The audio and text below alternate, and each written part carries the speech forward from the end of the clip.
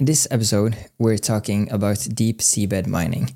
And to talk about this topic, we're talking together with researcher Pedro Ribeiro. I think this episode is probably one of the most important podcast episodes that I will have, right at this moment at least, because right now the whole world actually is looking into if we should mine minerals from the deep sea. And from what I've learned so far, the deep sea is a place where we know very little about all life living there.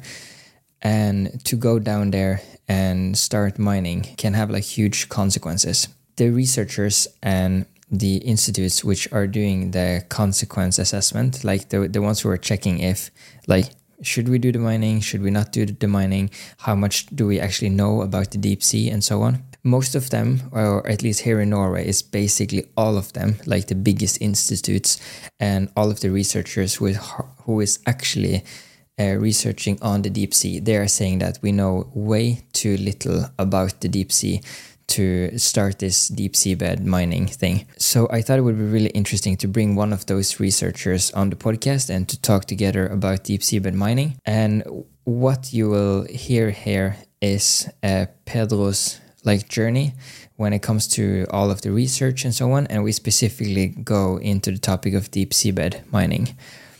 And what's really interesting is that I asked him if he thinks that Norway will open up for deep seabed mining, or if we will continue the plan that our government has laid out of like the timeline of like when we're going to do the mining.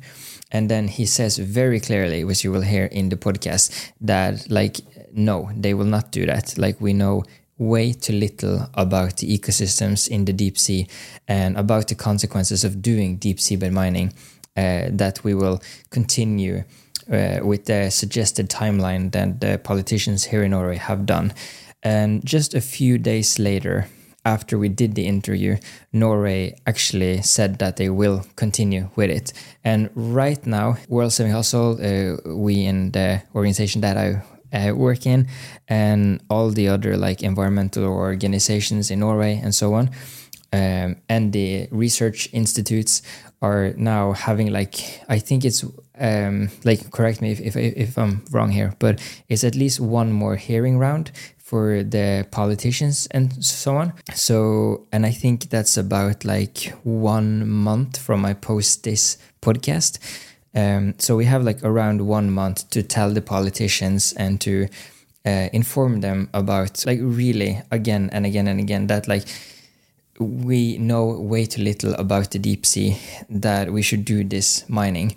I will also give you like a lot of articles so you can read yourself and figure out for yourself what you think. But I think from what I've learned, at least, that it's really, really risky for us humans, but like for nature especially, and also for all the animals living there and so on, that we like, that is really risky if we go forward with the plan suggested. But yeah, this is not my like specific topic, so that's why I have Pedro with me in this conversation, so he can talk way more about it.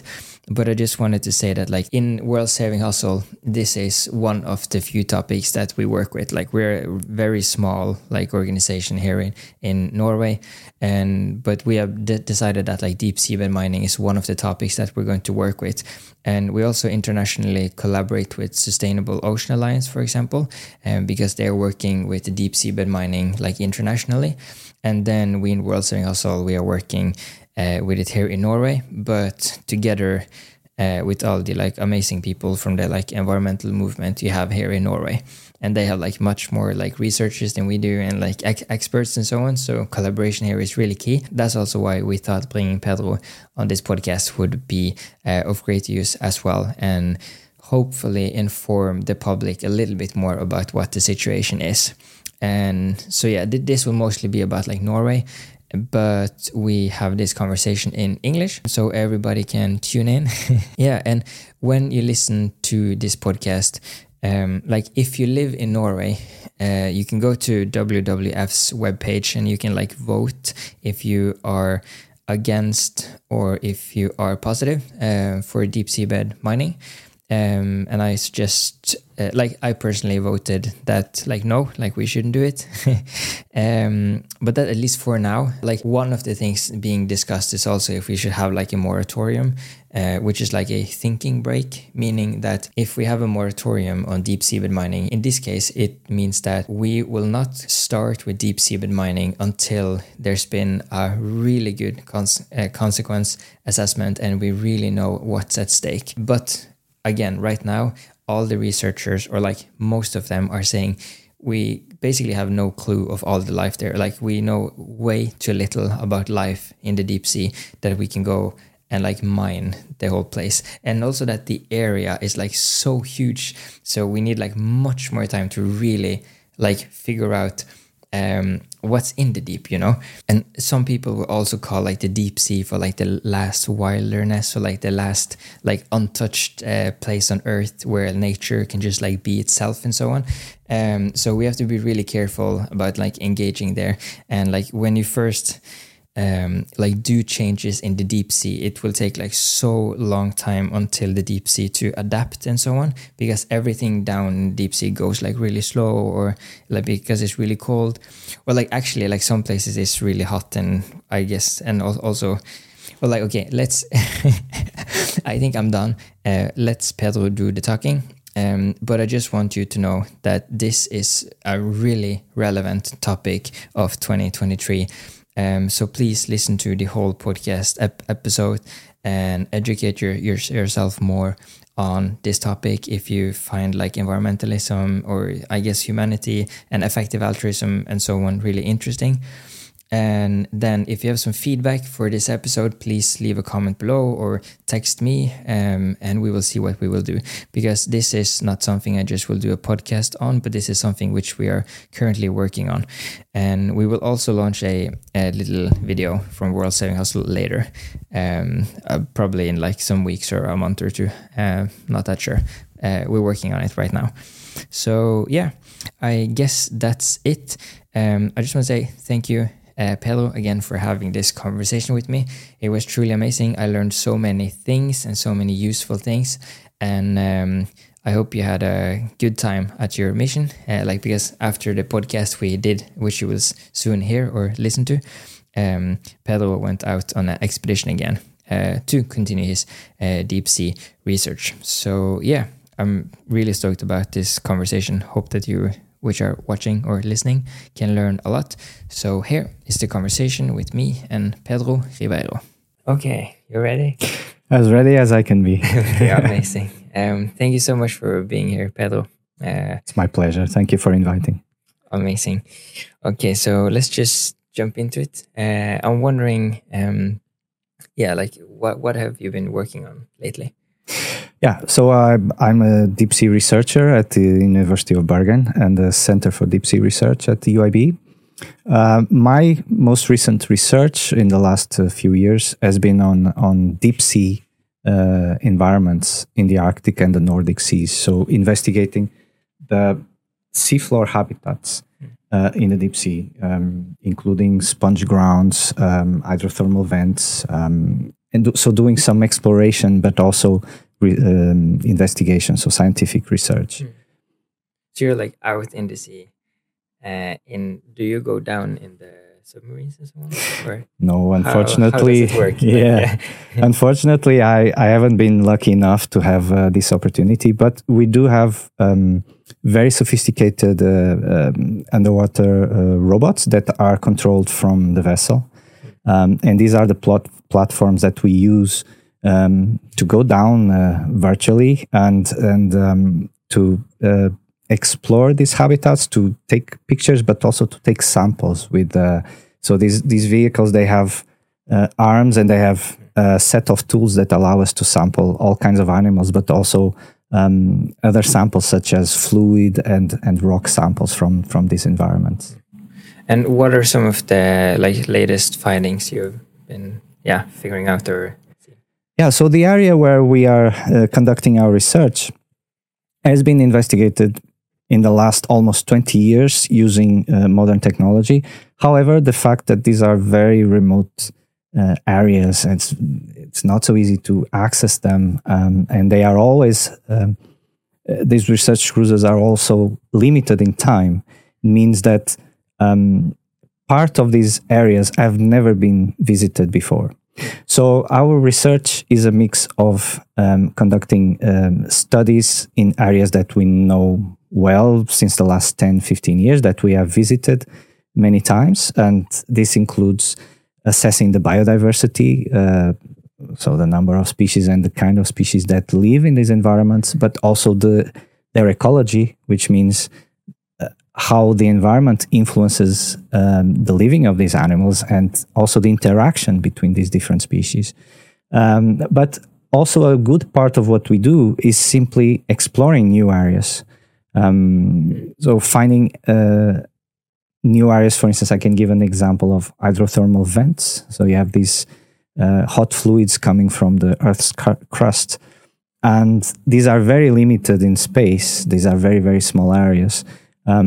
So part of our research is also involving covering this as much as we can of the seafloor, searching for these new habitats to, in a way, to put one more piece of the puzzle together into the characterization, the global characterization of the deep sea in the Arctic mid-ocean ridge. So this is the where the tectonic plates come together on the seafloor, and where you have this volcanic activity, and associated with this volcanic activity, you have very particular environments. Exactly, because I guess down in the deep sea is like mostly super cold, but around these areas it's like hot, or how is it? Yeah, in fact, most of the deep sea is cold, and when we say deep sea, this is the ocean below 200 meters depth, so the water column, but also the seafloor.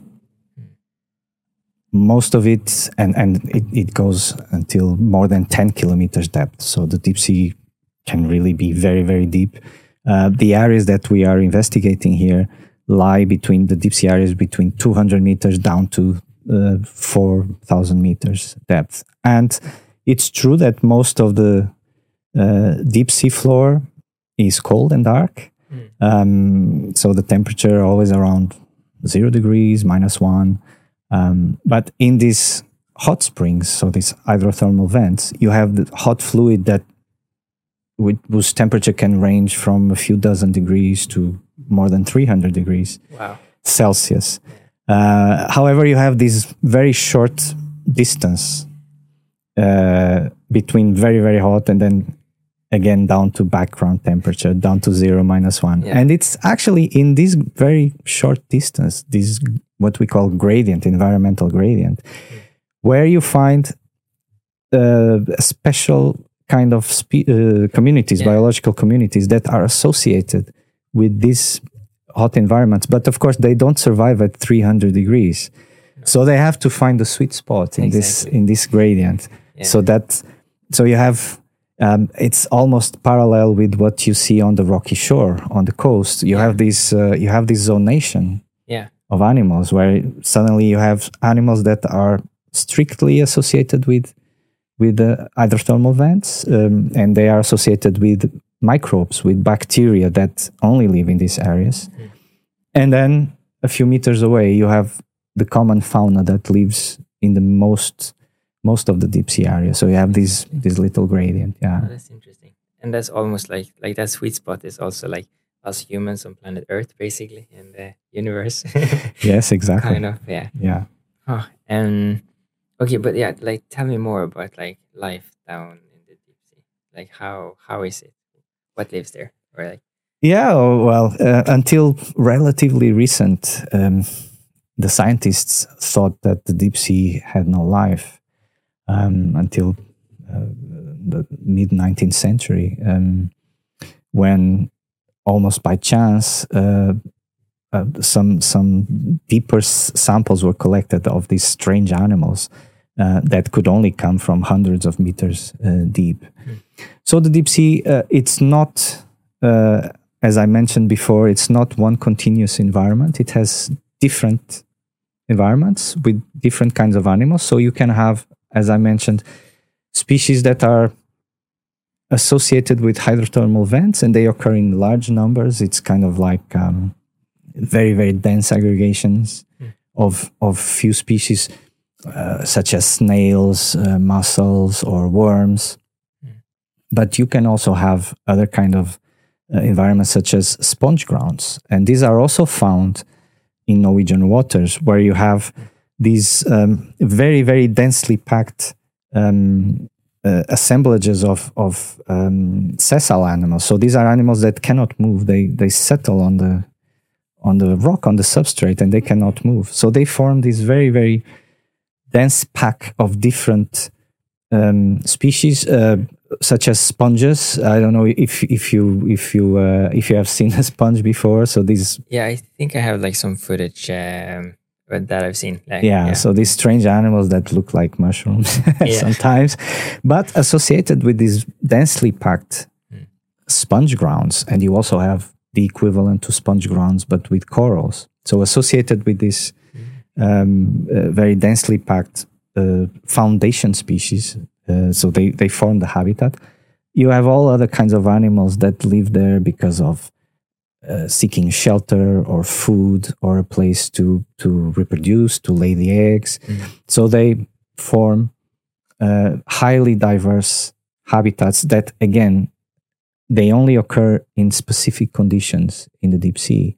For instance, in the case of sponge grounds, they are more common at certain depths. For instance, here in the Nordic seas, between 600 meters, 1,000 meters depth, and on underwater mountains, on seamounts, where you have these physical conditions, such as certain patterns of currents and a certain amount of available food, where they can settle.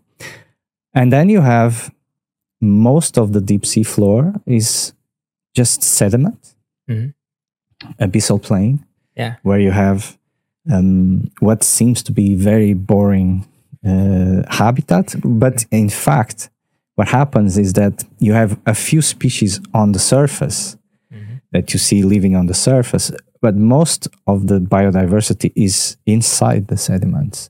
So we cannot see it, and interesting. And it's extremely important. These are small organisms or even microbes that are extremely important for the cycling of the nutrients on a global scale. However, on a first approach and a first examination, you look and you see nothing, and you would be almost convinced that these abyssal plains, sediment abyssal plains, are deserts, when in fact they are not. Wow. Oh, that's interesting. And like when, like, I work a little bit with like deep seabed mining and so on. So then I've done a little bit of research on like the deep sea.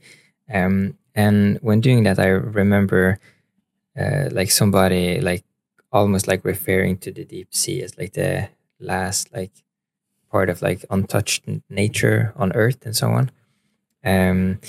But knowing about, for example, deep seabed mining and so on, what can you like identify as some of the like biggest threats of the deep sea? Yeah, exactly. We thought that physical distance, means that these environments are remote and hardly accessible. However, human activities are expanding offshore, and they are going further out away from the coast and further deep into these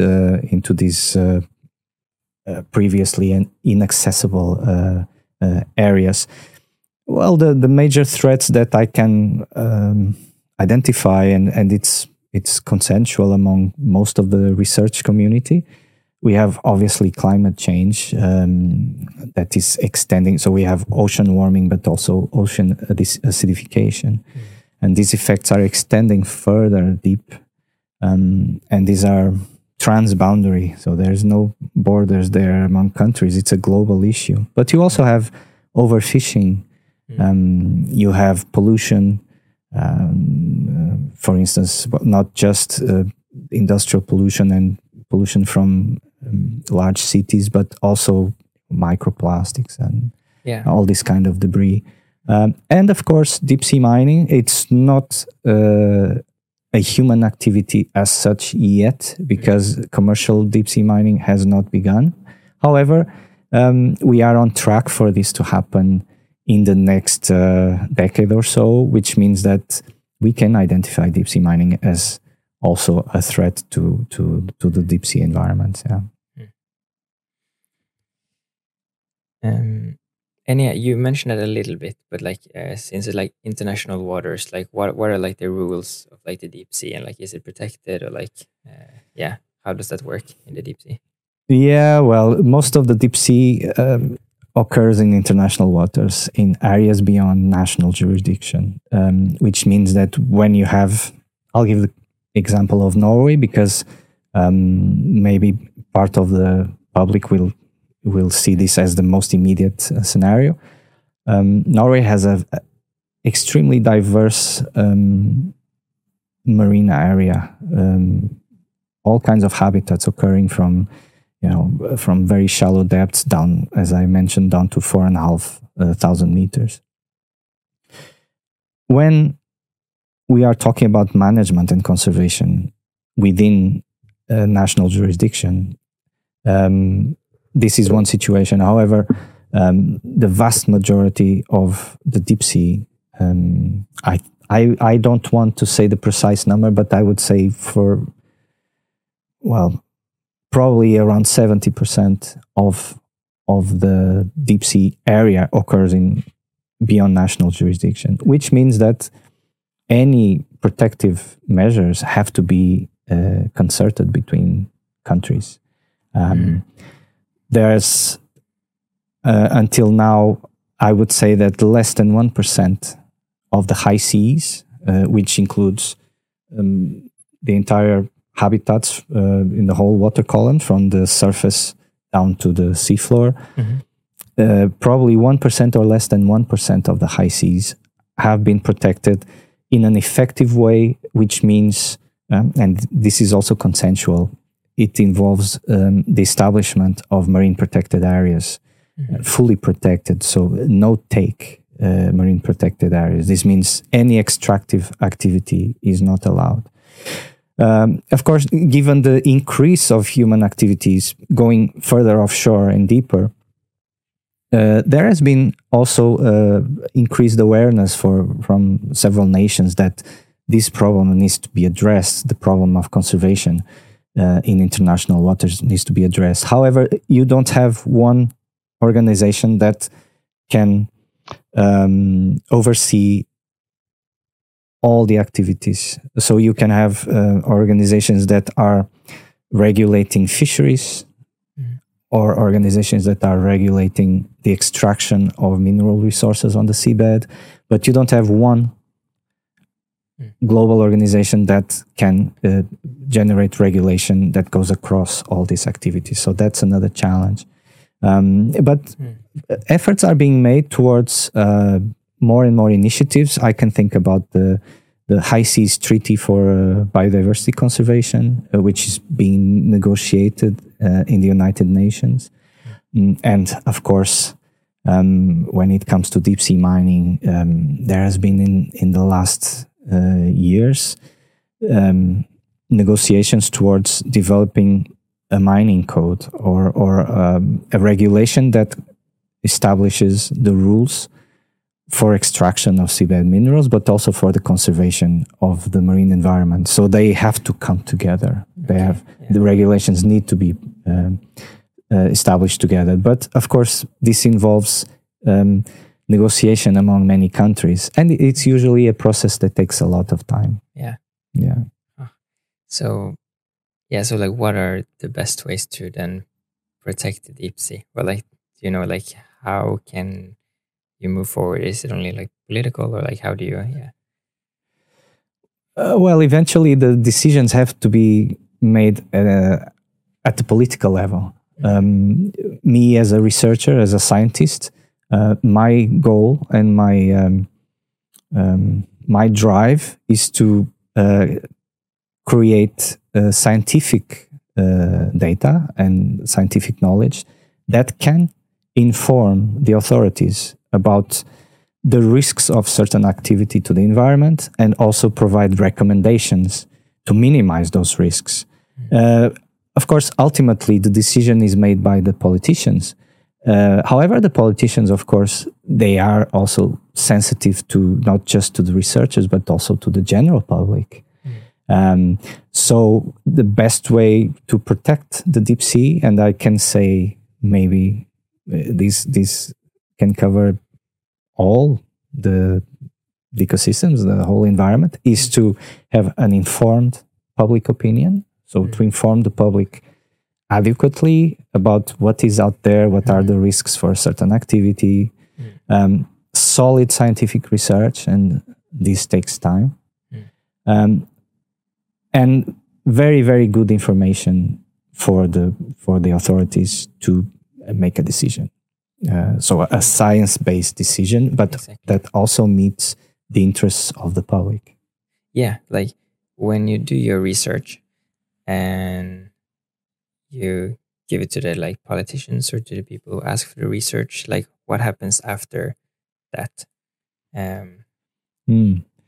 Well, we conduct. There's two kinds of research. You have basic fundamental research and you have applied research, depending on the goal. So, talking about fundamental research, it's essentially exploring, and I'm talking about the deep sea, exploring new areas, documenting what occurs there, and investigating the ecology of these biological communities that live there. This is fundamental research, and it's a good source for the authorities, for the decision makers, to whatever is on the table. However, it is common practice, and I think this has to be done, and it takes skill from the researcher to be able to communicate to people who are not scientists. And most politicians are not marine biologists, which means that we publish our work, but nowadays we also need to have part of our activity has to be outreach to the public and has to be communication with authorities, either by inviting this or that government body to, for instance, be part of a working group within a research project as an observer, for instance. But usually what happens is that when there is a question that needs to be answered and when there is regulation that needs to be developed, it's the other way around. It is the authorities that seek scientific, the researchers. The authorities will contact us and will mandate, many times they will mandate certain institutions to conduct the appropriate research in order to provide the information that is needed. Like, so that they ask for like a specific type of research to be done, like, so not fundamental, as you said. Yes, like, exactly. Yeah. Okay. So I can give you the example of this whole process of deep sea mining. There is a process of consultation and impact assessment that has been going on, several different steps, and this process was established by the Norwegian government. So the Norwegian government informed what would be the different steps involved before a decision is made towards opening areas for deep sea mining or not. And there has been a mandate to different institutions that have a track record to provide the relevant information. So that, and then all of this has to be synthesized into, it has to be really made into a kind of information that can be read by people who are not experts. Exactly. Right. Yeah. So that's exactly what I think has been the most important development in recent decades. It's building this bridge between the researchers who sometimes speak their own language and the authorities that make the decisions. Exactly. And who also speak their own language, kind of. So to like mix that in a good way. Yeah. And of course, NGOs have a huge role here Exactly. in, of course, talking to everybody, but also, sometimes if the information that is provided is biased towards one side or the other, I think NGOs have a very important role here to, as a stakeholder, to participate in this kind of processes. That's good to hear. I have a bias there. Do you know like the status of like deep seabed mining in Norway? Yes. So the whole process of opening deep sea mining, it is deep sea mining industry. So for licensing deep sea mining in Norway, started with the coming into force of the Seabed Minerals Act. So it's a law that was published in 2019, if I'm not mistaken. That lays down in general terms what deep sea mining, that there may be, this may be an interesting industry for Norway in coming years, but any extractive operations have to be made in a way that will not harm the environment. So it sets the foundations into what are the different steps towards a decision. So the first step was building a knowledge base. So several institutions in Norway were asked to give the state of the art regarding, well, in our case, regarding the benthic habitats, benthic deep sea habitats in these areas that may be open for marine minerals. But there were other reports for the pelagic environment and other sectors. And then after that, there was also other steps towards understanding more what would be possible impacts based on current knowledge. Because the timeline of roughly 3 years would be really short. The timeline before a decision will be made is manifestly short to come up with new knowledge for the deep sea, because these studies take time, takes a lot of investment to bring a research vessel out on the Arctic ridge and conduct the necessary studies. So the environmental impact based on current knowledge is to try to predict what would deep sea mining cause to the environment, to other economic activities, and what would be the social impact. And this is where we stand right now. And then in 2023, based on this study here, the Norwegian government will decide whether or not, or the parliament, whether or not we take the next step, which would be to open certain areas of the deep sea under Norwegian jurisdiction for mineral exploration, which means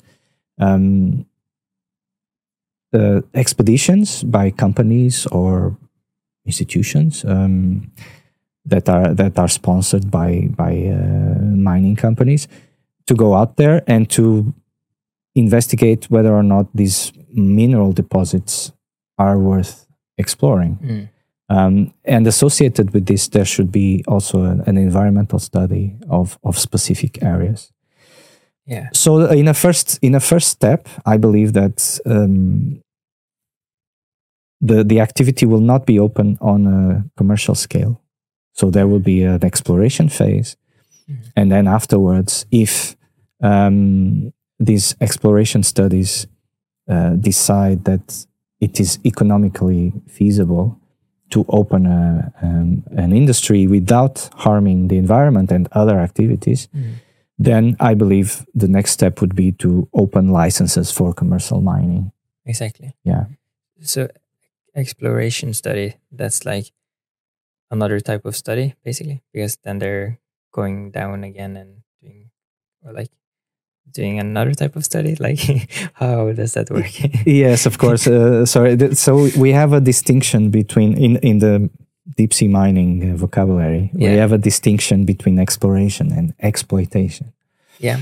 Exploration involves surveys, small scale surveys, to assess the quality of the mineral resources, or to explore a certain area to try to find a mineral deposit and then assess the quality of that deposit, the size of it, how many tons, different kinds of metals. Okay. Yeah. This is the exploration phase. Yeah.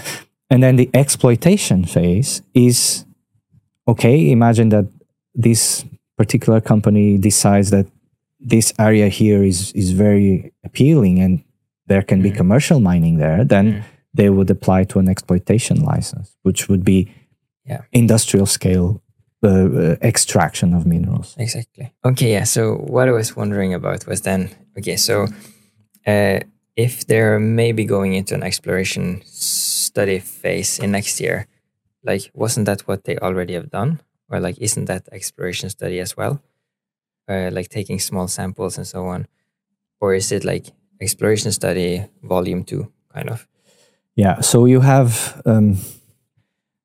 I'll try to answer based on the information that I have, the best information that I have. You have two kinds of exploration. So you have academic research studies that have been happening for, like I said, in this area for almost 20 years, where the information that you collect is for research, to understand how the seabed is formed and how underwater mountains are formed and hydrothermal vents, so this kind of research. This can be used, this kind of information can be used for other purposes, for industry-driven goals. Exactly. For instance, the industry can, not just the industry, but whoever is interested, can you take the information that we researchers collect from the seafloor and try to interpret that information, for instance, to try to identify mineral deposits without going there. Yeah. For instance, looking at them. So it would be kind of a predictive study where you take the data that you collected and you apply a certain computer model to it, and the output is showing in different areas what is the probability of a particular type of mineral, in this case, occurring. And in association with this, in the last few years, the Norwegian Petroleum Directorate was also mandated by the Norwegian government to conduct surveys, and these are large-scale surveys. Also, in the same way, to map the seafloor in greater detail, and based on these maps and certain samples that are collected, also to try to assess the amount of mineral deposits that exist down there and their composition. And then you have a third level, which has not happened yet, which would be to allow for even private companies, so not just the authorities or researchers, but to allow for private companies to prepare their own cruises, hire a large vessel with equipment, and apply to go to a specific area, for instance, for drilling the seabed and collecting samples as a private company. Exactly, that's the commercial part. That's the commercial part, and that would be the first stage. So this would be the exploratory phase to determine if that area is suitable or good enough in terms of the amount of minerals to move forward to a large-scale commercial activity. Exactly. Yeah. So just to finish this part, until now, only the Norwegian Petroleum Directorate has been mandated to conduct these surveys, also in collaboration with research institutions. Yeah. And when I mention opening certain areas for exploration, that it would be possible for a company to bid or to place a request for a license to do it themselves, to go to a certain area and say, we want to go there with equipment to check if that area is suitable for mining. Yeah.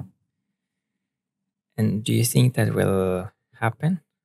Like, do you think it will be commercial, like deep seabed mining in 2023 or? No, I don't believe so. In 2023, I don't believe so. And I, of course, I am not aware of all the industrial developments, but I would say that the part that I'm more that I spend more time into in my work is to look at the environmental part, and there we have huge knowledge gaps that do not allow us to answer whether or not deep sea mining would cause a sizable impact. We believe so, but we do not have enough data that will allow us to put a number on the size of the impact. For instance, how far a potential mining plume can spread and what kind of damage it will cause on the environment. We do not have, we are conducting these studies, not just the University of Bergen, but other institutions. We are conducting the studies that can answer this question. However, the timeline for 2023 is not enough. And as you know, we already gave this feedback last year that we need more time. The research community, the scientific community needs more time for this. But at the same time, I believe that the industry also needs to develop equipment that can work at those depths without breaking, and in a cost-effective way, but also in a way that does not cause environmental damage.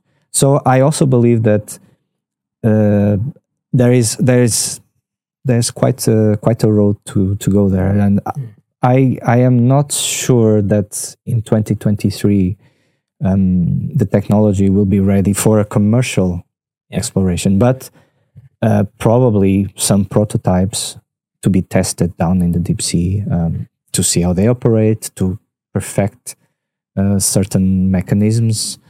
Yeah, that I believe, but not for commercial mining. Okay, yeah, and as you mentioned now, like if I understood it correctly, then like the politicians in Norway, like last year, gave out like a plan or like a timeline of the deep seabed mining, and then as you mentioned, like University of Bergen, where you are, and also other like NORS and the Norwegian Environment Agency and so on, they all gave feedback to this plan. But then the politicians still kept the plan, or like I think so. Like they didn't give more time, but they're still doing, or like taking their time now, I guess. But and actually, in these days, they're going to answer or like give a new proposal, I think. But that was a bit messy. But no, not at all. I understand what you mean. but because like the main question here is that is that correct that like they gave a plan, you gave feedback, and then they kind of continue with their original plan, and why is that? Well, obviously I cannot speak of course. on behalf of the Norwegian government. However, I understand that a plan was laid down, and there's a timeline. And I also know that our feedback and our input, our knowledge input into the whole process is being taken into account. However, there is a timeline where in 2023 things will be reassessed. And I believe this will be the point when, rather than interrupting a process that was laid down, there's this 3-year process, roughly 3 years, maybe a little less. Okay, yeah. It was laid down, and then you have all sources of information. And of course, it is consensual among the scientists that 2023 is too early. So the information is public, it's out there, it's consensual. I believe myself that from the industry side of things, the technology is not there yet, because the industry and the scientists need to work side by side, because we need to exchange information on, for instance, the industry needs to know what kind of environmental impact would be acceptable. But to know that, we need to know what kind of machinery is being used, so that we can also predict what kind of disturbance is caused on the seafloor. So you see, this is kind of like a two-person dance. I mean, we cannot do it. There has to be collaboration, and I believe that all of this will be taken in consideration next year. I really want to believe that the fact that it's too early to make a decision that can have a big impact in the future generation will be taken like that. Okay. Yeah, let's hope so. Yeah. And then I know, because there's a lot of lack of knowledge regarding the deep sea when it comes to deep seabed mining and so on. A lot of countries have this moratorium. Could you explain what that is? Yes, moratorium is this movement.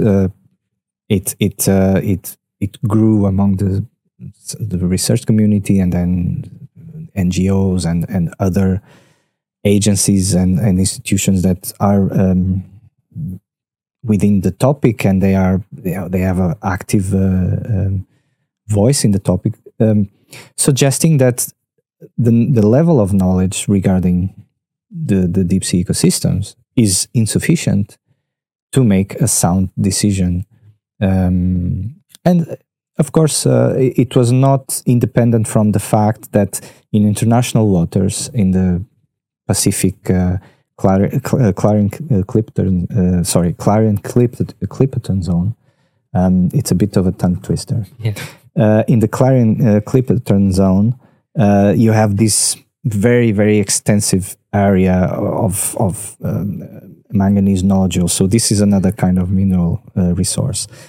And of course, being an international in international waters, in areas beyond national jurisdiction, is the International Seabed Authority that has the mandate from the United Nations to regulate mining and to regulate the conservation of the environments. However, there's a clause here saying that if one member state activates this 2-year clause, saying that within 2 years there has to be a mining regulation approved and in place, otherwise we will go for it nonetheless. So this clause was activated by the Republic of Nauru. It's a Pacific country, and therefore the International Seabed Authority has to address this request either by conducting the studies and the negotiations that will lead to the approval of this mining regulation. Otherwise, according to this clause, mining can start nonetheless. And of course... So what? So that's... okay, so this nation or country, they wanted to start it? So they are essentially saying this mining code has to come out because it's, of course, something that is being negotiated for a few years now. Mm-hmm. This has to be in place. Otherwise, if it's not in place, then they can just start. They can just start with some activities down on the seabed, even if the regulation is not in place yet. However, this is not on the side of the international law or facing their back on the International Seabed Authority. It's not the case, but it's just saying if the mining code is not in place by this date, we, according to that clause, the 2-year rule, we can go for it. Whether they go or not, I don't know. But so this moratorium argues, so the people who subscribe and the institutions and the researchers who subscribe this moratorium argue that it's in no way possible that in the next few years we will have enough information to be able to predict what industrial scale deep sea mining will cause to the environment and also the broader scale implications of deep sea mining. Therefore, it would be advisable, including under the precautionary principle, which states that if you don't know enough about something, you better take a conservative approach So it would be advisable, it would be wise, it would be urgent to stop and impose a moratorium, 5 to 10 years, on this process of opening up for deep sea mining until the required studies are finished. Exactly. Yeah. And to me, at least, that sounds like a really smart thing to do, which I think also was reflected like when there was this international vote last year, where it was like 81 countries who voted yes for a moratorium on deep seabed mining, but 18 countries voted no, and Norway being one of them. I'm trying to understand the ones who voted no. Like, why do you think they voted no for a moratorium? Well, I don't know. However, I spoke to enough people who are in favor or against the moratorium to understand what are the arguments on both sides. Of course, I already mentioned that people who voted or undersigned the moratorium, they really say we need more time to conduct the research that is needed. And those who are opposing the moratorium state that bringing the moratorium on, let's say 10 years, would actually be negative for research because then there would not be this really strong motive to conduct the studies that are needed, and maybe things will cool down a little. And then, of course, we also have to consider that maybe from the industry point of view, having a moratorium and not knowing what will happen after the 10-year moratorium, maybe there are also development programs going on. And I think this could also be an argument in favor of not having a moratorium. But from the research, from the scientific research point of view, the argument is that, okay, if there's a moratorium to deep seabed mining, then it's like things will cool off and the funding for research might decrease. So we might as well keep this, keep this goal of or this perspective of eventually having deep sea mining in the recent future, because then the research studies can be conducted more intensively. I believe this is the argument. Yeah. Okay, interesting. Before we move on to some other stuff, do you have anything else regarding deep seabed mining that you want to talk about? Not so much. There is one aspect that I try to communicate every time I have the opportunity, such as this one. I really am happy to have this opportunity, is that it is very important for the public to be well informed. And this involves good media coverage and good investigation into what the topic is about, as much information out there as possible. Podcasts such as yours, where you invite several people to talk about, well, in this case, deep sea mining, but other topics. So I think here that the population, the general public, if they are well informed about what are the risks, even about what kind of life is down there, and we can disseminate this, I would say that it's as important as scientific research. Amazing. Regarding that, do you know, are there like some documentaries or anything on the deep sea? Or maybe somebody should make it? If there are documentaries on the deep sea? Yeah. Yes, there's, well, you have the oceans, and the Blue Planet documentaries.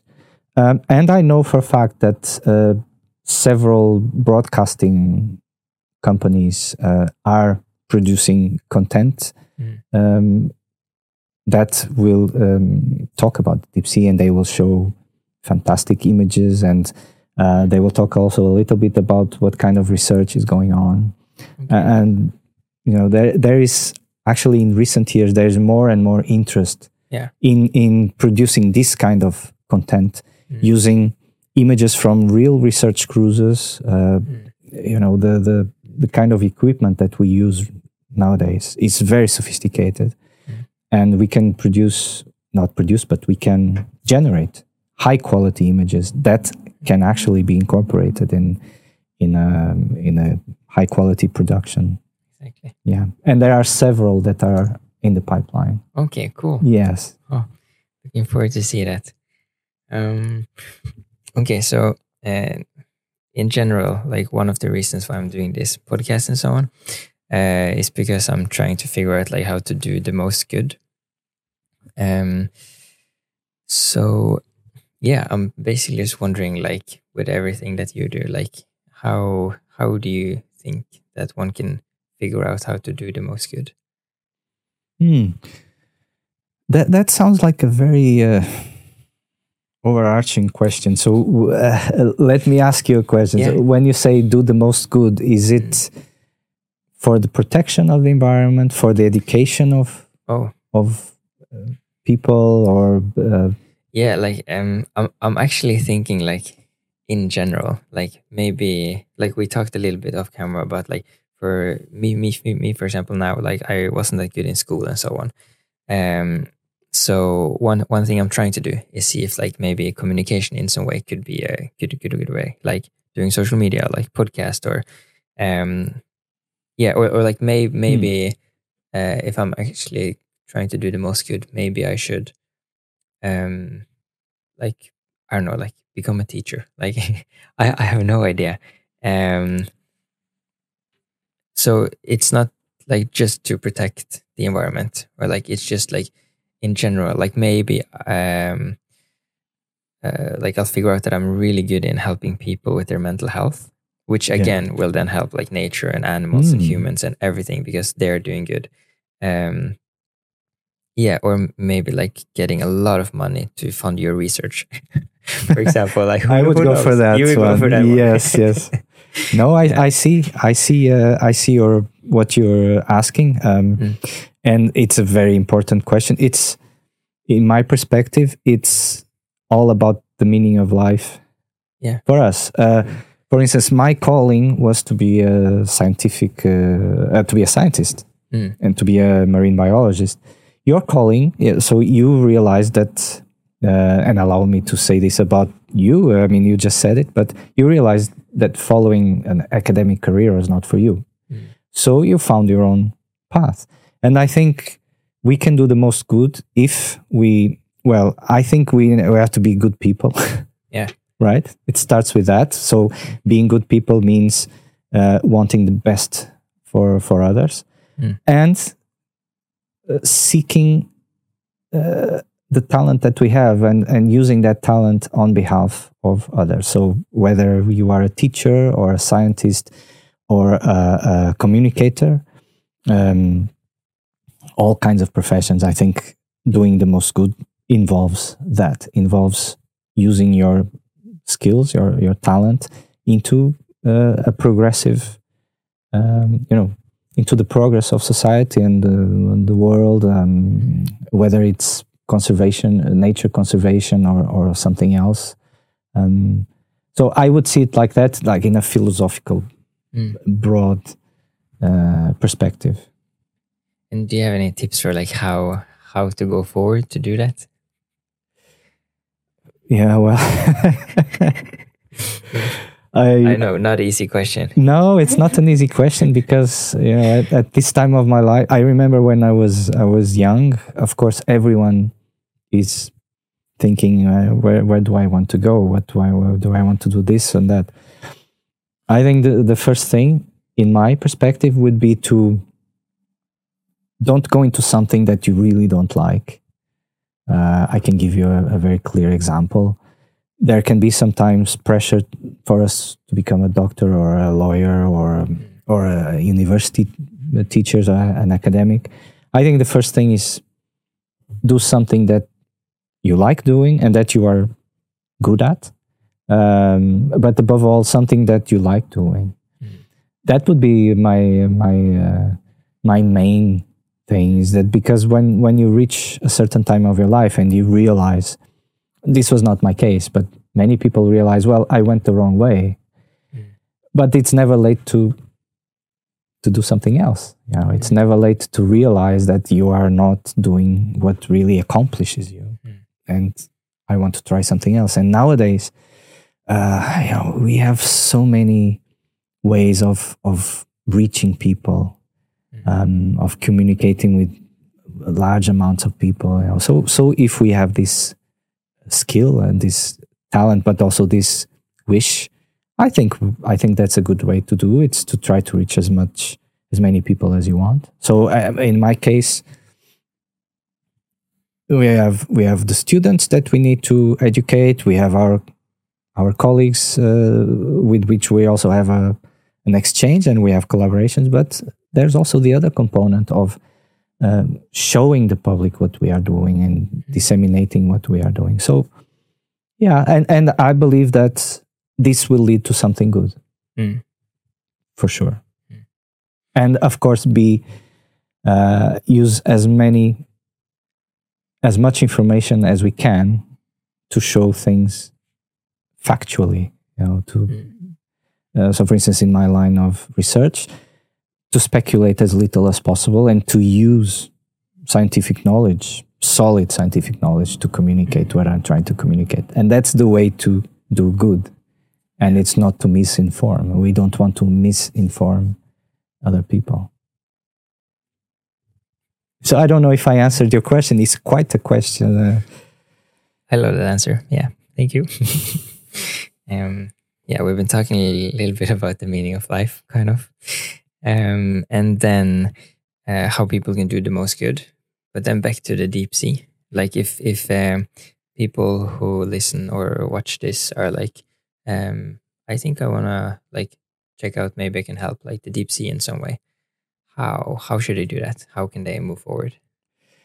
Yeah, well, it depends on what their activity is. So of course, if it's, I would say if it's a university student who wants to be a scientist, then we really have the need for scientists and scientists who also have this capacity to see the world, a changing world, and to have also a capacity to communicate.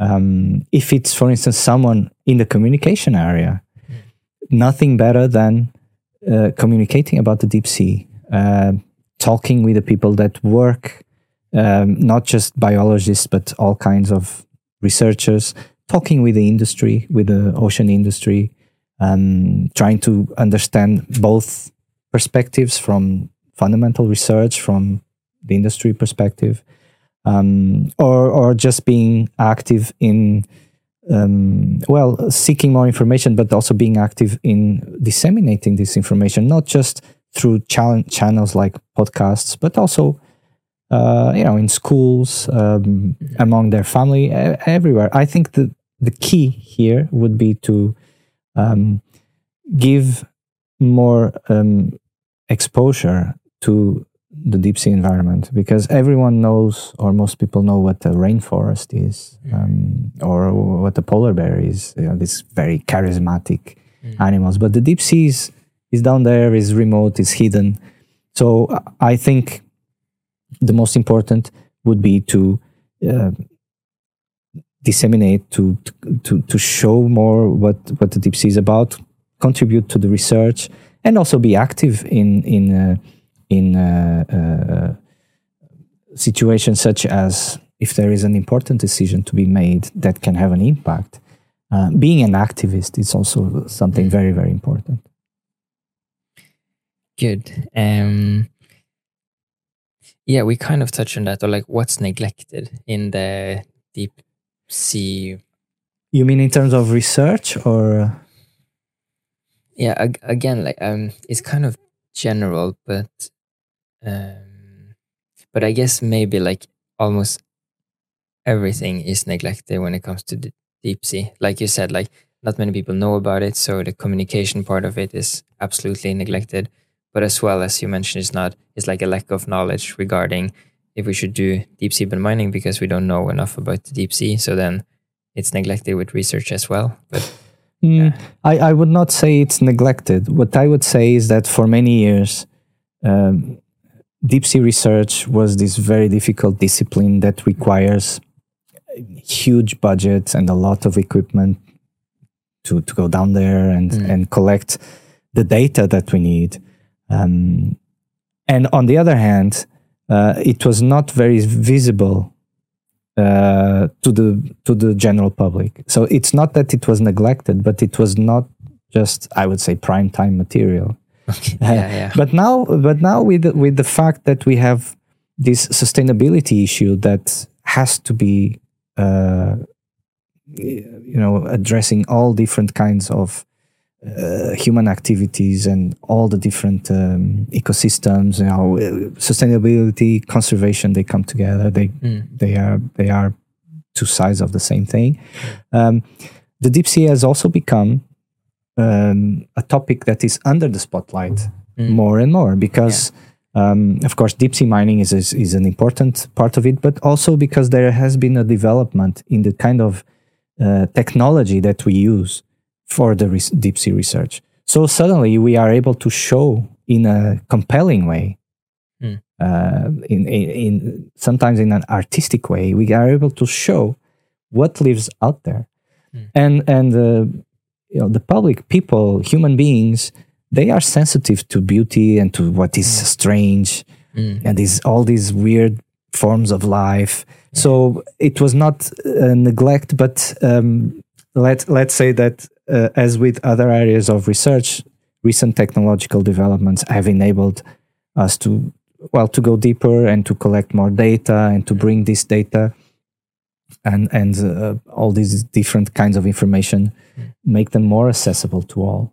And then, of course, you have the conservation issues that more and more involve deep sea ecosystems.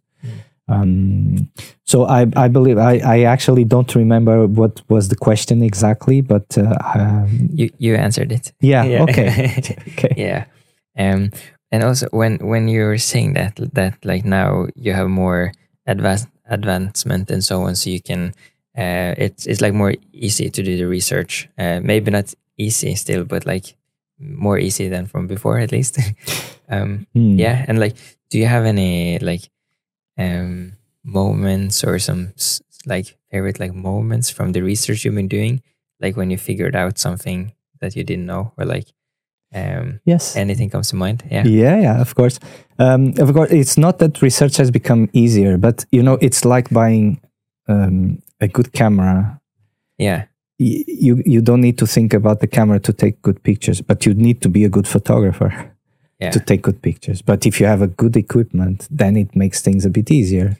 Like that, because you put the technical part aside, because you have less challenges.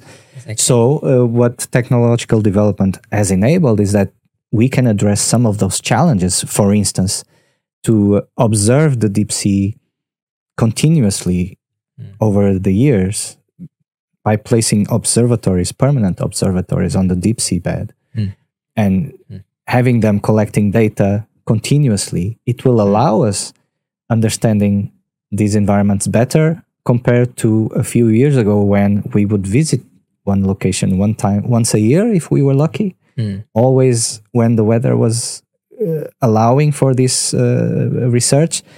So it's in this sense that improving technology will allow us to collect better data. Yeah.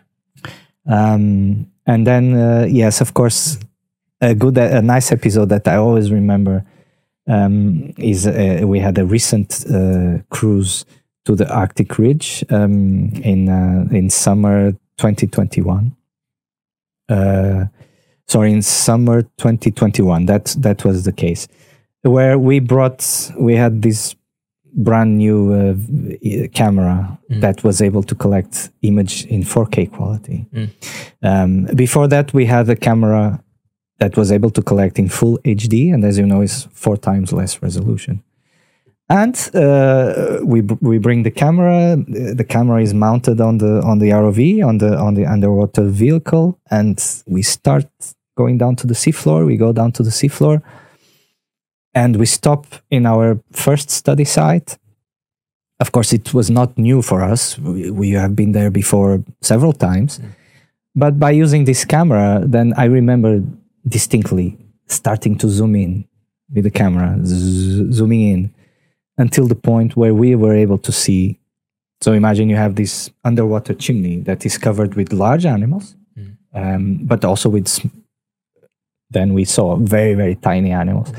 And the fact that we had this brand new camera with higher resolution, we were able to zoom in and we were able to see organisms, animals that were 1 millimeter, 2 millimeter long. And then we saw that the whole surface was covered with them. Oh, wow. And you had different species, and we were able to capture this in such a beautiful way. And we can use these images in studies, for instance, to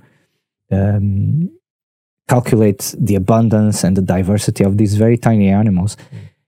In other cases, we have been there and we didn't have our eye, let's say, was not as good as it was this time. And we were all, the ones who were on board, we were very surprised, but also really happy to see these tiny cosmos, at this micro scale. So this is just an example of how technology really is our ally, and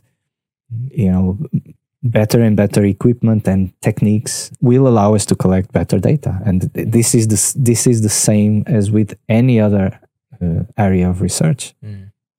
Wow, I'm really looking forward to see the videos, or like you were talking that were down the pipeline, so maybe more people can see what you're describing now. Yes, absolutely. We have a website for our Deep Sea Center at University of Bergen, and also several sites for different projects. And we where we show some of these short clips of interesting scenes that that also help communicate. And I would say, in recent years, one big revolution that is enabling to reach out more about what we do is social media, of course. People are constantly connected. And I would say nowadays, you have access to all the information you want, unless you don't want to do that. Which means that it opened many channels also for us to show what we are doing to everyone. Oh, yeah. And I will make sure to have those websites in the description of this episode with you, so that people can, if they have listened to now, then they can go and see that and Fantastic. Yeah.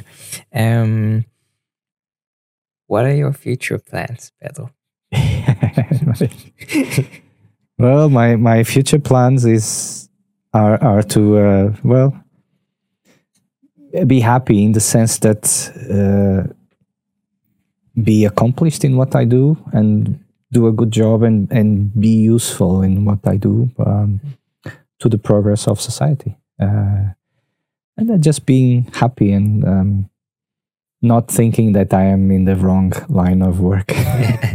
That's the most important. But it can happen, at some point. I think we should, every person should reevaluate their life once in a while. So, no one is immune to that. Oh, that's true. Yeah. I agree.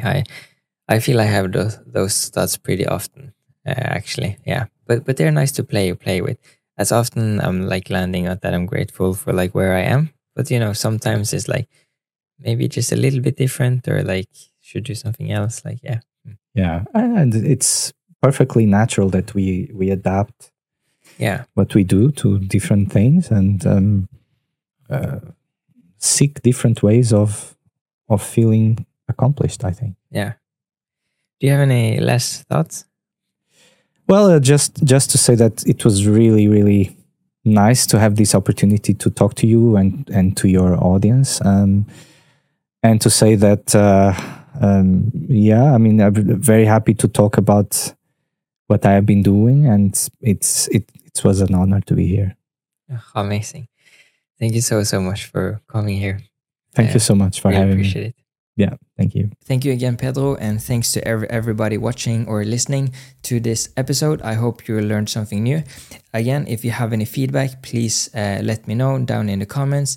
And like if you're a listener to this podcast now, like it's a new project, so like it would help out if you subscribe and so on, so you can see the episodes, and we can help more people know about these topics. And if you have any suggestions for any other guests or topics that you would like me to have on, please let me know. And with that, I just want to say thank you again and hope you have a nice day. Bye bye. See you in the next one.